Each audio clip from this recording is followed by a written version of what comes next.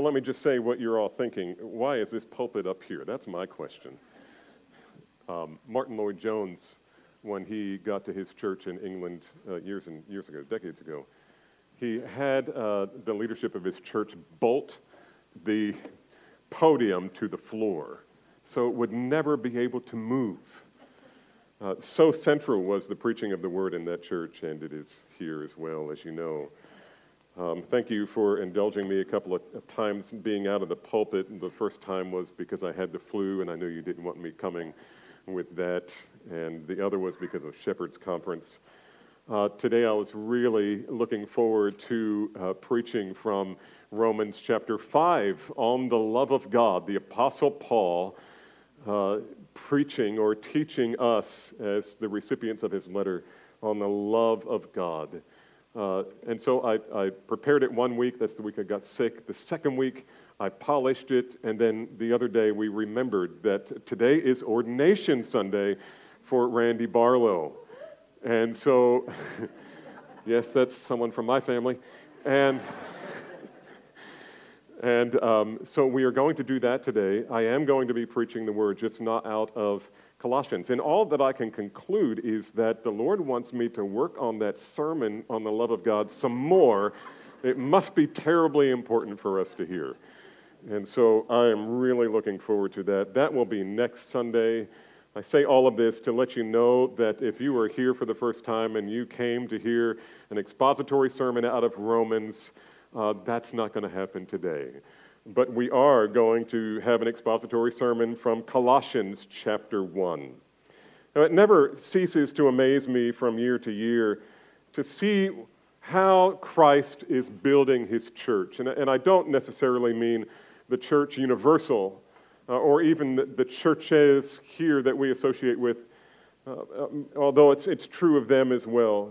But here at Calvary Bible Church, it really is a marvelous thing. I mean, so many things have happened over the years and are continuing to happen. We could never have planned this. We could never have planned it. And yet the Lord had a plan. This is a unique morning for us, as I said, because this morning is the time that we get to participate in setting aside a man for gospel ministry. Randy Barlow has been ministering pastorally in kind of a provisional way for the past a little more than 2 years. I'm trying to look at Randy. Where is he? There you are. And I'm blinded. I can't see you from here.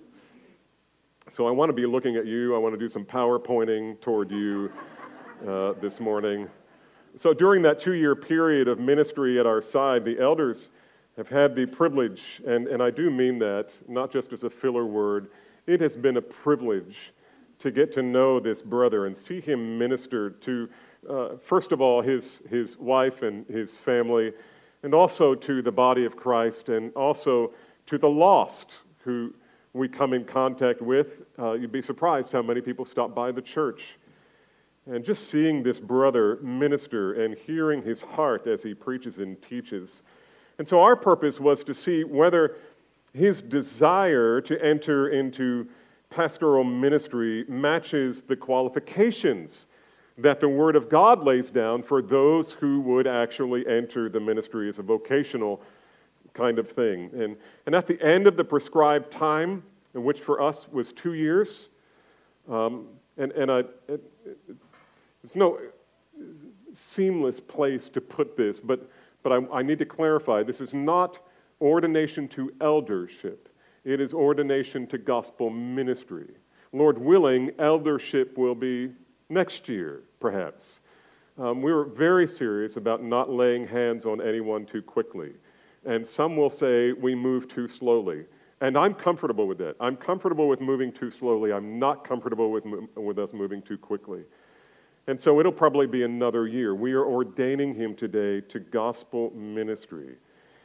And just a few weeks ago, you may remember that Randy stood down there in Fellowship Hall, literally stood for 2 hours while we lobbed questions at him based on a theological paper that he wrote, that we always have our candidates for ordination write.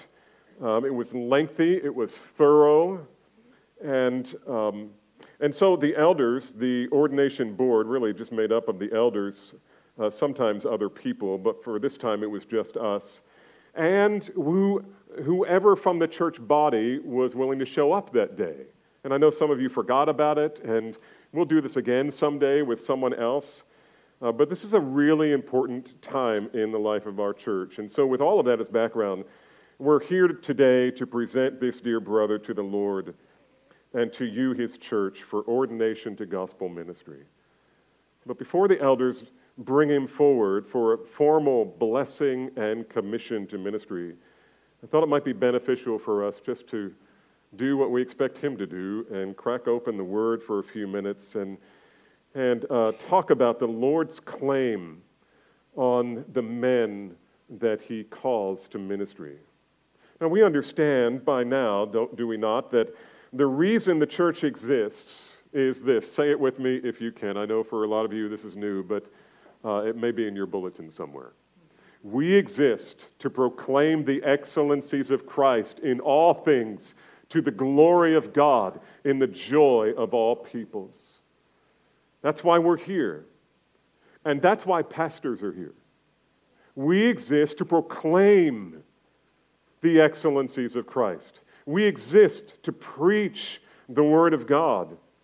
We talk often about what that looks like in the home and at the office, in life in general. We have discussed how it plays out in the lives of men as fathers and husbands and wives and young ladies and mothers and children and those who are off to college. Wherever we are, wherever we go, we exist to proclaim the excellencies of Christ. It says so on our sign. We proclaim Christ. We proclaim the excellencies of Christ. But what is the pastor's role in this? It's a unique thing. How do pastors proclaim the excellencies of Christ in their specific ministry? What is God's claim upon the life of a man like Randy Barlow as his chosen servant for the church? Well, the Apostle Paul spoke in detail about this. He spoke about this very thing. The very first chapter of his letter to the Colossians, he talks about it. And so, if you would, take your Bible now and stand with me, and we are going to read this passage, Colossians 1, 24 through 28. Colossians 1, 24 through 28. And follow along now as I read. Apostle Paul says, "Now I rejoice in my sufferings for your sakes, and in my flesh I am filling up what is lacking in Christ's afflictions, for the sake of his body, that is, the church, of which I became a minister according to the stewardship from God that was given to me for you, to make the word of God fully known, the mystery hidden in ages, in past ages and generations, but is now revealed to his saints. To them, God chose to make known how great among the Gentiles are the riches of the glory of this mystery, which is Christ in you, the hope of glory. And we proclaim him. We proclaim him, admonishing every man and teaching every man, that we might present every man complete in Christ." He who has ears to hear, let him hear, and you can be seated. Well, if you have ever wondered what a pastor's job description looks like, we just read it. It perhaps you could argue is not all of it, but this is the core. There are a number of ways we could approach this text, but let's start with the most fundamental point. How does a pastor proclaim the excellencies of Christ?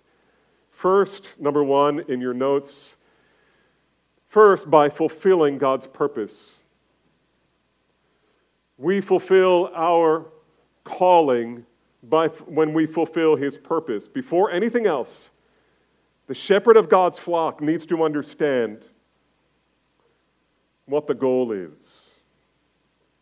What has God appointed me to do? What has God appointed Randy to do? What has God appointed for Jason to do? And the other elders too, when they have opportunity to teach and preach. We have a very clear calling. And Paul answers that question in verse 28 by saying this: we proclaim him. We proclaim Christ, admonishing every man, teaching every man with all wisdom, so that we may present every man, and the Greek word here is teleon en Christo, which means complete in Christ, mature in Christ, perfect in Christ. We have this, and you remember this perhaps from Romans, how Paul pictured himself as presenting or introducing the believers he was writing to one day, introducing them to Christ. This is exactly what Paul's talking about here. One day, his goal is that one day he will be able to present his readers complete in Christ, presenting him to the Father. The word for complete here simply means mature. God's goal is to bring many sons to glory, yes, but before they get to glory, God has raised up men to help bring them to completeness in Christ. In other words, to bring them to true spiritual maturity. God's purpose for pastors is not only to bring people to Christ, but to bring them to maturity in Christ. That's why he says in verse 28 that the means by which they are brought to completeness in Christ is by admonishing every man and teaching every man with all wisdom. That's what pastors do. We admonish every man and teach every man. It's not only preaching, which I'll talk about here in just a minute, but it certainly includes that. What I'm doing right now is part of God's calling on every preacher. And we believe that means that we don't get to choose necessarily what the next sermon is going to be. It's already determined. Whatever comes next is what we preach. Beloved, this is so important because the pastor is not called to present his own ideas. He's called to proclaim the Word of God. Well, this is nothing new, right? This is nothing new. In Ephesians 4:11 through 13, Paul says this: God gave some, this is gifts to the church, right? God gave some as apostles, and some as prophets, and some as evangelists, and some as pastors and teachers for, again, here's the goal, for the equipping of the saints, for the work of service, to the building up of the body of Christ, until we all attain to the unity of the faith and the knowledge, the intimate knowledge of the Son of God, to a mature man. That is, this is a kind of a euphemism for the church. A mature man. That's our goal as elders. We want this church to grow into maturity. And you know what I think? I was just meeting with the Cal 101 people, the new folks who were thinking about membership. And when I asked them some questions about why they decided to stay, every one of them told me they are here for the right reason. It's not just for the children's ministry. It's not for the music primarily. They want to hear the Word of God proclaimed. And as we hear the Word of God proclaimed, and as we respond appropriately, this church becomes, as Paul describes it, a mature man. We become a mature church. And so, Randy, as you consider what God's objective is for your ministry, I charge you, my brother, to never waver from the clearly stated purpose of bringing men and women to maturity in Christ. Maturity in Christ. And I know that you, as all faithful servants of the Lord, feel the pressure externally from outward sources to to make some other ideal or goal or purpose the main objective of your ministry. I know that because that's where I used to live. When I came here, I was a church growth guy, a topical preacher. Right, Frank? You have to resist that. Resist that. With all your might, resist the pressure for you to turn the church into something other than what Jesus intends for it to be. We gather to worship Him. We gather to hear His word. We hear hundreds of thousands of words every week. But we only hear the infallible word when we gather. Yes, you can read it on your own. There's nothing like hearing the preached word of God. God's purpose for your ministry is not to build a large church or to gain respect in the Christian community or make a name for yourself or even to build many churches. God's primary purpose for you, my brother, is to bring people to maturity in Christ. And that assumes salvation at the beginning, but it also assumes a lot of hard work in bringing them to a place where they truly know and know how to know Jesus Christ. But of course, that means you also need to be growing in Christ yourself. You must remember that you will never take anyone deeper than you've ever been, and you will probably never take anyone deeper than where you are. As Paul said to Timothy, pay close attention to yourself and your teaching. It's one thing to get your theology right. An awful lot of men historically, thousands upon thousands of men, have been ordained by their church who didn't even know the Lord. It's possible to learn the theology and not even believe it. And so pay close attention to yourself and to your teaching. And don't give anyone cause, this is what Paul says to Timothy, don't give anyone cause to look down on your youthfulness, but rather in speech, conduct, love, faith, and purity, show yourself as an example to the believers. Show yourself what it means to live for Christ. Don't just tell them what it means. Don't just tell them what it means to be complete in Christ. Show them. I pray that God would give you the grace to continue doing what you're already doing. Namely, inviting people to follow you because you are following Christ. And also remember that it's complete in Christ, not complete in Calvin, not complete in Sproul, not complete in MacArthur, not complete in Piper. It's complete in Christ. Complete in Christ. The only personality that should matter to you is that of Christ. That's the only person that mattered to Paul. He was his model. And this is the object of our faith.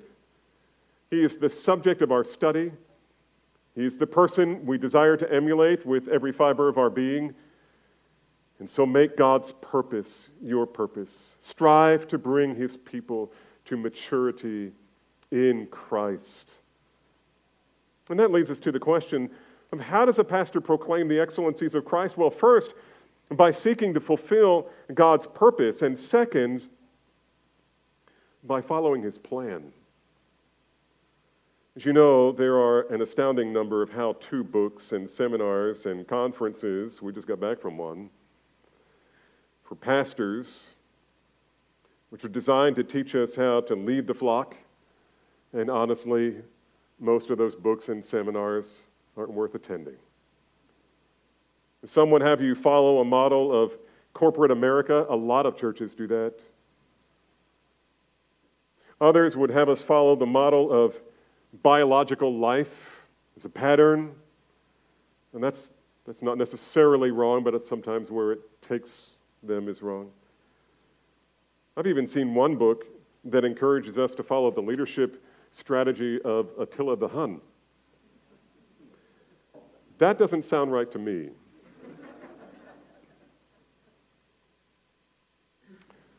That's not how God wants us to lead. If the goal is to lead people to maturity in Christ, then it stands to reason that our model for ministry should be patterned after Paul's, who was patterning his after Christ. How did Paul pursue God's purposes among the people that he served? Well, let me just give you 3 priorities, and I don't think these are in the notes. 3 priorities for leadership in the church. Number 1, humble service. Humble service. And I just got to tell you, one of the things that attracted me to Randy in terms of coming into this position was that.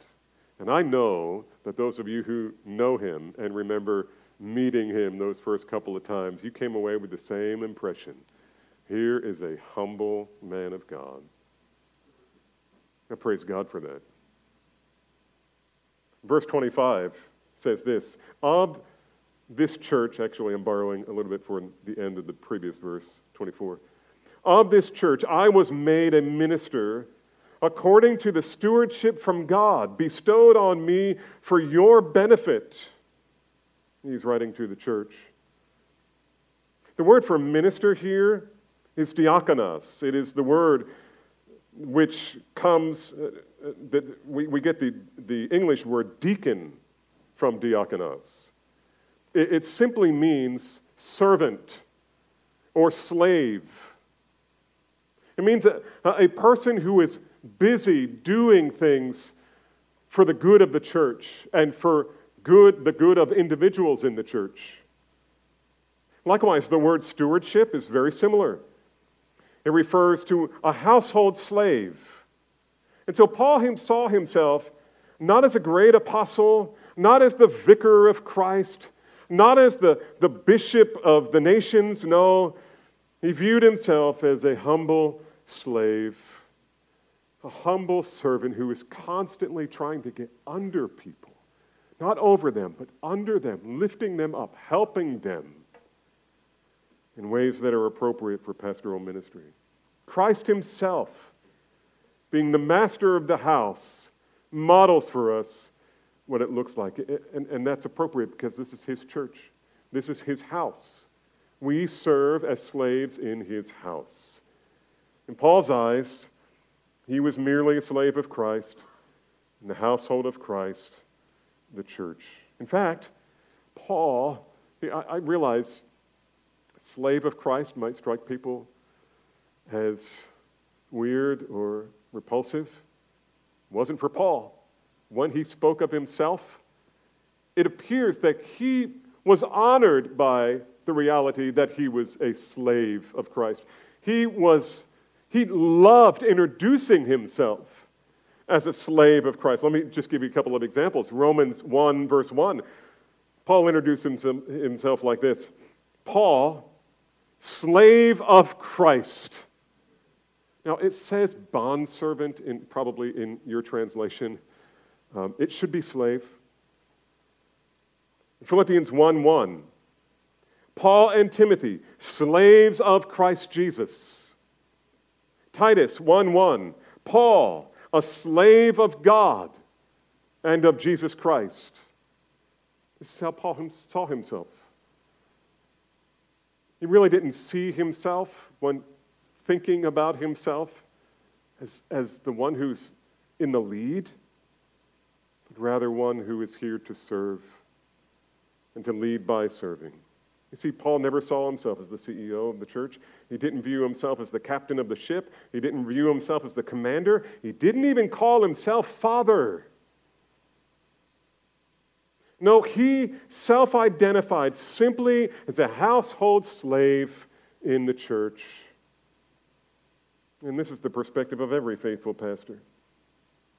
Alexander Strauch wrote a book called Pastoral Ministries. It was a book that had really life-changing influence in terms of ministry for me when I first got here, and Pastor Jim started leading us through this book because we were having to figure out what is biblical eldership. And we started looking for a book, and this one was called Biblical Eldership. So we thought we'd start there. And talk about a faithful brother. He's done more for the church in helping churches figure out what eldership is about biblically. And in one part of his book, he writes this: true shepherds suffer and bear the brunt of difficulty, difficult people and problems, so that the sheep are not bruised. They bear the misunderstanding and sins of others, so that the assembly may live in peace. They lose sleep so that others may rest. They make great personal sacrifices of time and energy for the welfare of others. They see themselves as men under authority. They depend on God for wisdom and help, not their own power and cleverness. They face the false teachers' fierce attacks. They guard the community's liberty and freedom, so that the saints are encouraged to develop their gifts and to mature and to serve one another. Brother, this is the life you're called to. This is the model that God wants you to present. Our model for this, of course, is Jesus. Christ himself said these words: "Even the Son of Man did not come to be served, but to serve, and to give his life a ransom for many." And so first, Paul pursues God's goals through humble service. This is leadership strategy number 1, be the chief servant. Second, he pursued God's goal for his ministry through public preaching. And this one's the most obvious, right? One of the trends in the church over the past couple of decades, however, has been to downplay preaching. One misguided preacher once infamously asked, "Why should I have 30 minutes on the platform to stand up and talk if no one else in the congregation gets to speak?" And I would just say, if you're asking that question this morning, you don't belong in pastoral ministry. More than anything else, the pastor's job is to preach the word, which is why I had Randy read that long passage this morning out of 2 Timothy. And you remember it in 2 Timothy chapter 4, where the Apostle Paul says this: "Listen." You remember when I was a kid? I remember when I was a kid. If we wanted to be authoritative, if we wanted to show someone that you can trust what I'm about to say, you would say, "I swear on a stack of Bibles." Right? That's what Paul's doing here. Except he's pointedly telling preachers what they ought to do. And he's doing it emphatically. And so he says in 2 Timothy chapter 4, "I solemnly charge you in the presence of God and of Christ Jesus, who is the judge of the living and the dead, and by his appearing and his kingdom, preach the word." Preach the word. This is our mandate. If we don't get anything else done, we do this. There are many, many things that pastors should do. But the thing that absolutely must be done is studying the word to preach the word. And I praise God that this church, from early on, embraced that mandate and understood and really set me free to study for hours and hours and hours and hours, and it seems like endless hours of studying to prepare the next text of Scripture for presentation on Sunday morning. And so this was Paul. By the way, and maybe I've shared this with you before, but whenever one of these guys is preaching, no matter where I am, even if I'm on the other side of the world, I try to communicate to them sometime before they get into the pulpit, either on Saturday night or early Sunday morning by text. I'll call or I'll text or I'll WhatsApp or something, and I'll say, "Hey, brother, I'm praying for you, and you know why. Preach the word. Preach the word." That's why people are coming on Sunday morning. They want to hear the word preached because that's what God wants. They want what God wants, so preach the word. The ministry of the word of God in the apostles' mind was the priority. It was priority one. That's why when he wrote his final letter to his protege Timothy, he expounded on this. And he told Timothy, this is what you do.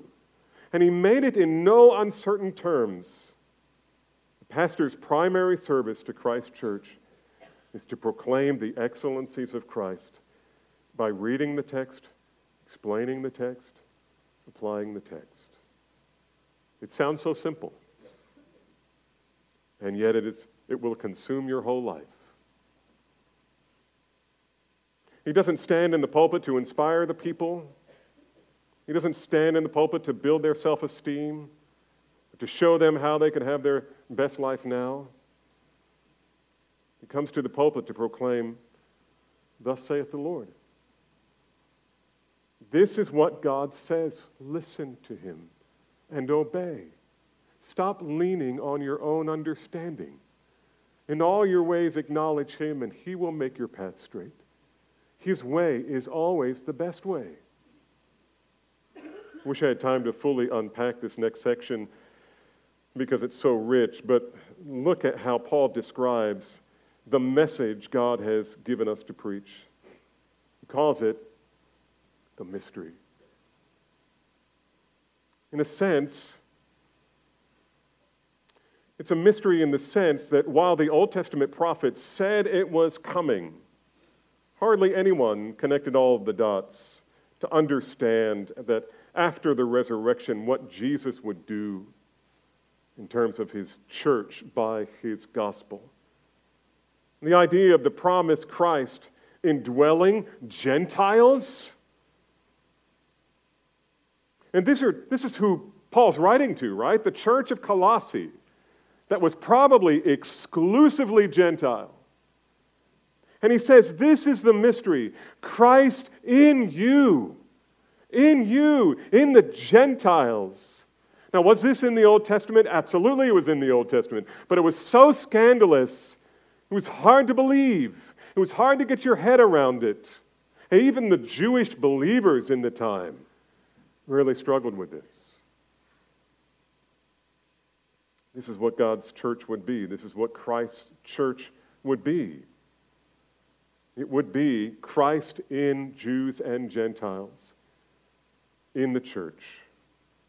The idea of God's chosen people, his church, would be made up of Jews and Gentiles was hard to believe, but it was the intended work of God, and it would be created by his word.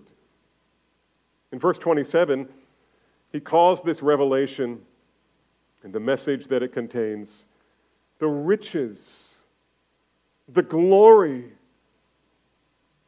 The words and the promises of God are nothing less than spiritual treasure. The preacher is simply Christ's servant, the king's servant, called to take the treasure of the king and disperse it to his subjects. The King of Heaven wants all of his subjects to be rich in the knowledge of Christ.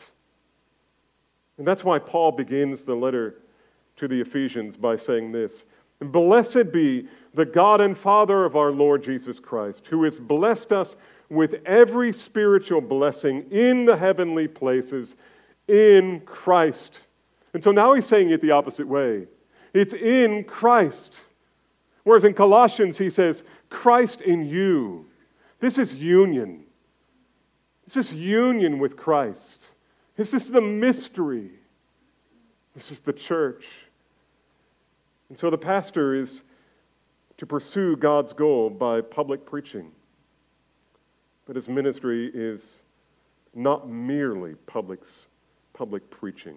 It is also a private ministry. Paul wants us to know that leadership in the church must happen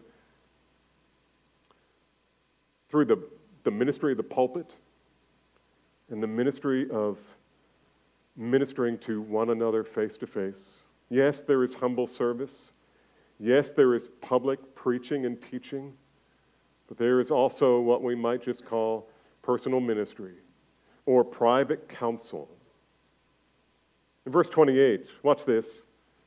Him we proclaim, warning everyone and teaching everyone with all wisdom, that we may present everyone mature in Christ. The word here, admonish. We admonish everyone. And the word here is noutheteo, which means to warn or to correct through instruction, biblical instruction. Most of you know that Calvary Bible Church offers biblical counseling to the church body and to anyone who comes knocking on our door or calls us by phone and tells us that they have a problem that they just can't sort out on their own, or their marriage is a mess, or they're enslaved to pornography or something.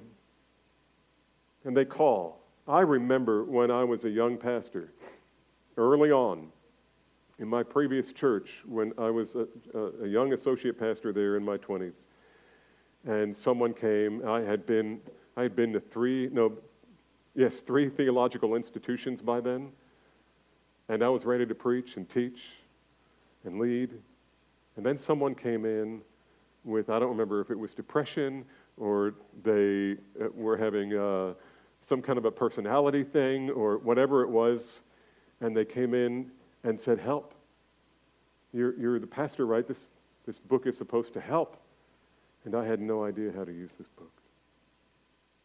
I knew the truths in it, but I didn't know how to bring it to bear. And one of the things that has made Calvary Bible Church what it is today is because we've become passionate about learning how to bring the Word of God to bear on every issue of life. Every issue of life. The point is, however, that Paul did not merely preach. In fact, if you look at the ministry of Jesus, he didn't preach that often, but he counseled a lot. Paul counseled far more than he preached. I mean, look at what he says. Everyone. He went from house to house, to house to house. He met with parents. He met with men. He met with women. He met with anyone who needed God's Word. And so he sat down with people face to face, eyeball to eyeball, to bring the Word of God to bear on their lives. And in doing so, no doubt, many came to Christ. And I say no doubt because that's been the experience of Calvary Bible Church. Our biblical counseling ministry is probably, best we can tell, the most fruitful evangelistic ministry in our church. As pastors, we simply must do more than preach to the masses. We must minister to individuals with tender concern, compassion, and conviction. And that's how we point them to Christ. That's one of the ways we proclaim the excellencies of Christ. Now, how does a pastor proclaim the excellencies of Christ? Well, first of all, by fulfilling his purpose, and then by following God's plan, and finally, number 3, favoring Christ's path. Randy, I understand that God has placed you and me in a fairly comfortable situation here in our church compared to our brothers and sisters, say, in Ukraine, or in Uganda, or in Korea, or some of the other places that the church is thriving. And we praise God for this wonderful building, or this campus. It is beautiful. My office is amazing. Nevertheless, we must never forget that the call to ministry is also a call to suffer. You should not be surprised, because so it has been for all of the prophets and all of the preachers in the Bible and every faithful proclaimer of the Word since the beginning of the gospel. Nevertheless, God has provided everything sufficiently for you even then. Here's what Paul said in verse 24. Look at verse 24. Now I rejoice in my sufferings for your sake, and in my flesh I am filling up what is lacking in Christ's affliction for the sake of his body, that is, the church. Now, he's not talking about atonement here. He's not saying that the death of Christ was insufficient. To the contrary, the death of Christ was sufficient and is sufficient for the salvation of all who believe. But what Paul was saying was, we are his body. And as his body, the body of Christ suffers with Christ. We might say, Paul is alluding to the reality that suffering is normal in pastoral ministry. And Paul understood that to take up your cross daily and follow Christ would involve suffering at a variety of levels. And he endured it not grudgingly or with self-pity, but joyfully. I rejoice in my sufferings. Randy, it may be that the culture you live in may never require the shedding of your blood for the sake of the gospel, although maybe. But that doesn't mean you won't suffer. Brother, you will suffer. You will suffer. I have no doubt that you will suffer the loss of cherished friendships that you thought would be yours forever. And because of some horrific sin, that relationship is gone. And that day you must choose, will you love your friend more than you love Christ and his church? There will be times when you will be painfully misunderstood and falsely accused. Will you love justice and reputation more than you love Christ and his church? There will be times when your heart will break, as Savannah is called to suffer because of your ministry. What then? Will you stay the course and remain faithful to your calling? There will be months when you feel overworked and underappreciated. Will you cherish Christ more than rest and glory? Don't get me wrong. I mean, the faithful pastor's life is full of joy, inexpressible and full of glory. It really is.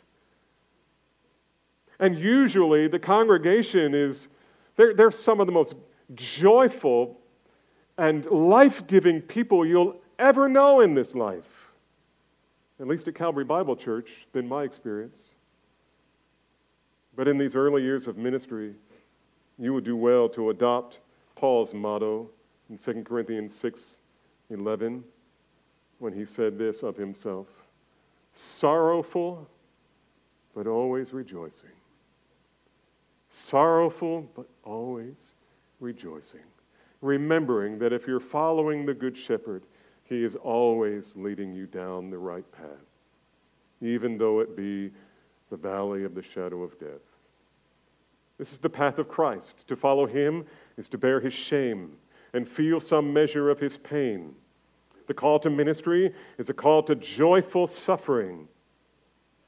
Likewise, it is a call to tireless labor. Look at verse 29. For this, what is the this? Presenting every man complete in Christ, right? For this I toil, struggling with all his energy that he powerfully works within me.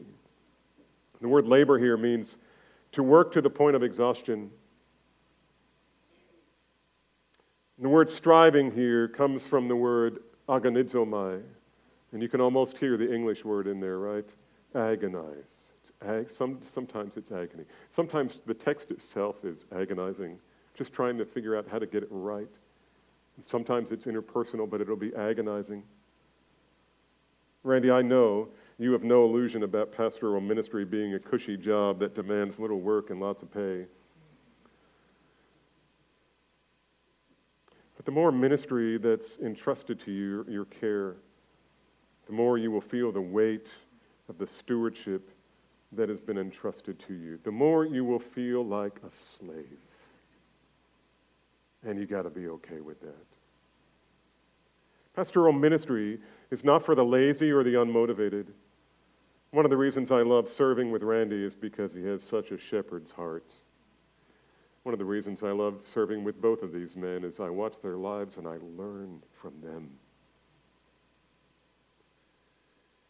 And so Randy, I would say, is no hired hand, to use Jesus' word. He's not a hired hand who abandons the sheep when the going gets tough. I realize that hasn't been tested to its fullest yet, but I know something of the man. I believe he has the heart of a true shepherd. And so this morning, it is the elder's privilege and it is the church's privilege to do what Paul and the elders in the two cities where Timothy lived, to come and lay hands on him and to explain to the church and affirm to the church that we see in this brother exactly what the Apostle Paul requires us to see in any man who takes the office of a minister of the gospel. Let me ask the elders to come up.